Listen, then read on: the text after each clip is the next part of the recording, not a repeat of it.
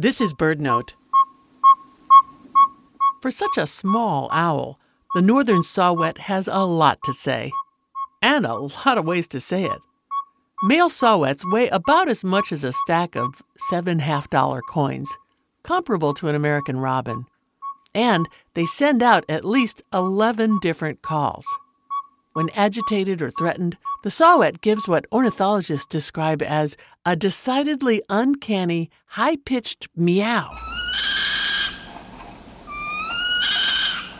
or a harsh and startlingly loud staccato high-pitched bark. Males give toot, toot, toot advertising calls from late January through May. In part, the rate of calling is determined by the nighttime temperature.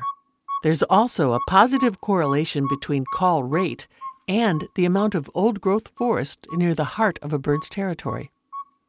And perhaps to keep other saw-whets out of a food-rich territory, males may toot more frequently in years when their favorite prey, white-footed mice and deer mice, are plentiful. So, if the toot-toot-tooting gets monotonous, keep listening.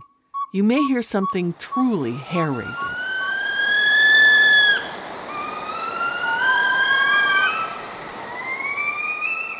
For BirdNote, I'm Mary McCann.